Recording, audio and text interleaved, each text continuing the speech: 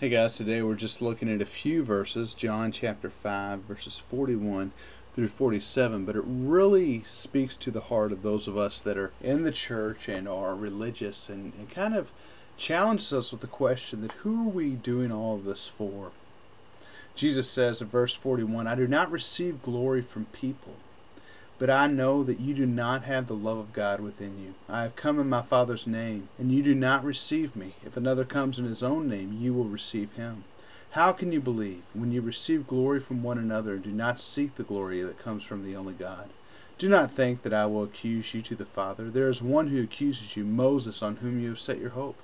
For if you believed Moses, you will believe me, for he wrote of me. But if you do not believe his writings, how will you believe my words? Now, Jesus is talking to the Pharisees, the very devout and religious group of Jewish leaders, and he's rebuking them very strongly because they have refused, although they will say, yes, we believe the scriptures, we believe the words of Moses, they have refused to come to Jesus Christ, and they have refused to surrender themselves to him. He says, I do not receive glory from people.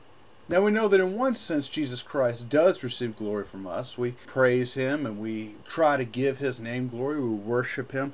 But what he's saying is that he doesn't need the glory of people.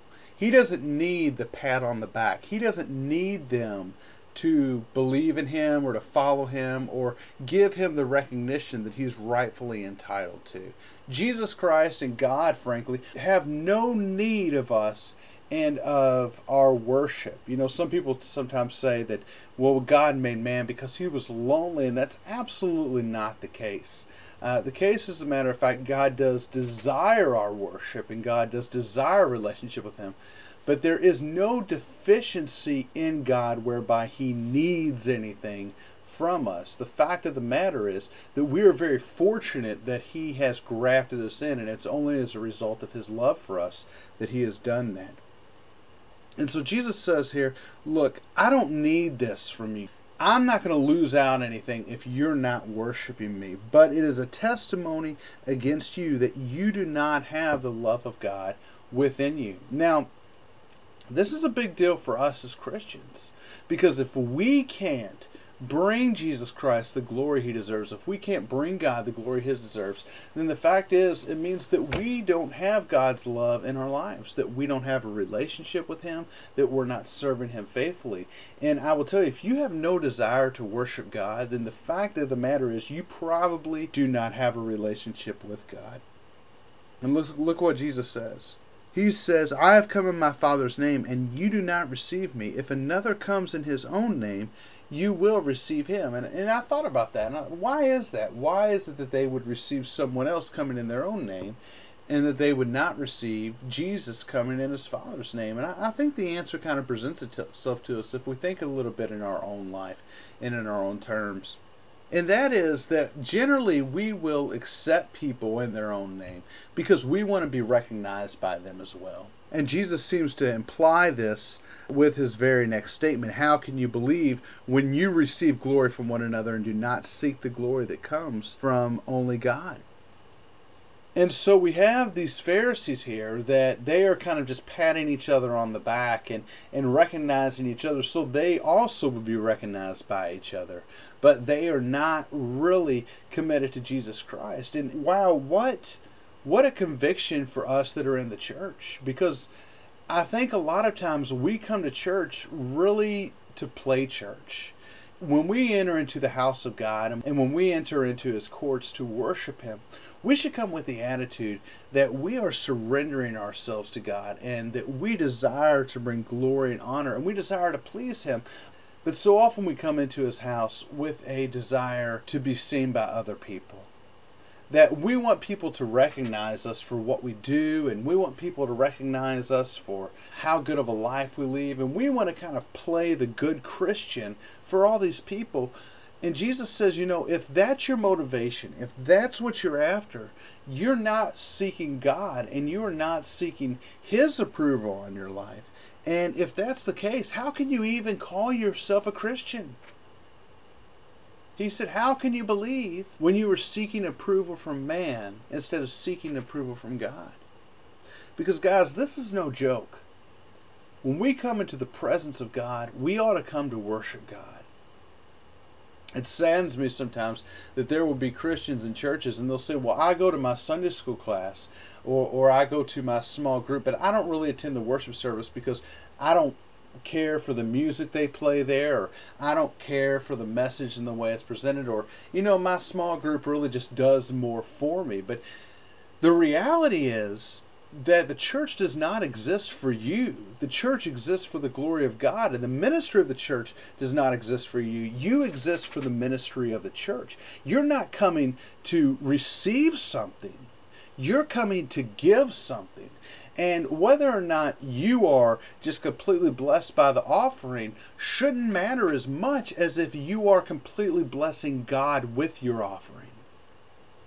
And so as long as we have a focus, an inward focus, that this is all about me, and this is all about how I look, and this is all about impressing other people, or this is just all about me and getting some things that I need for myself, whether it's a quiet time, or time with other adults, or time with other youth, or whatever it is. If Jesus Christ is not at the center of it, if it's not all about pleasing God, then ultimately it's time wasted. And it should be a signal to you that maybe you don't have a real relationship with God. Because your desire and your joy should be in pleasing Him. And he says in verse 45, "Do not think that I will accuse you before the Father. There is one who accuses you, Moses, on whom you have set your hope. For if you believe Moses, you would believe me, for he wrote of me. But if you do not believe his writings, how will you believe my words?" What's really sad is that there are a lot of people in the church that know the Bible, that can quote the Bible, that will make reference back to the Bible, but unfortunately many times it's only to serve their own purposes.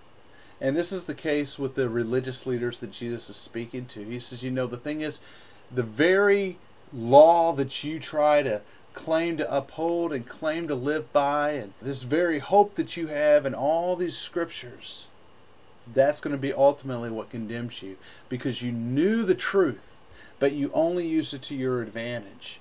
You didn't obey it in order to please God. You didn't let Moses lead you to me. Rather, you simply use the scripture for your own devices. And I hope that's a warning to you also, you who call yourselves Christians, that the Word of God was meant to inspire devotion and faith in God. And it's meant to direct you to a life that will please God. And if that is not the culmination of the scriptures of your life, if that's not what everything is pointing to in your life, then the very scriptures you claim to uphold and live by, the very scriptures that you talk about, are the ones that will eventually condemn you.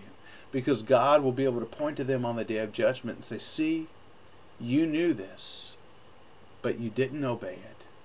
I can't imagine a scenario that's sadder than someone who knew the Word, who came to church, who read their Bible, and never made Jesus Christ the Lord of their life, and will spend eternity condemned in hell as a result of it. Don't miss the boat.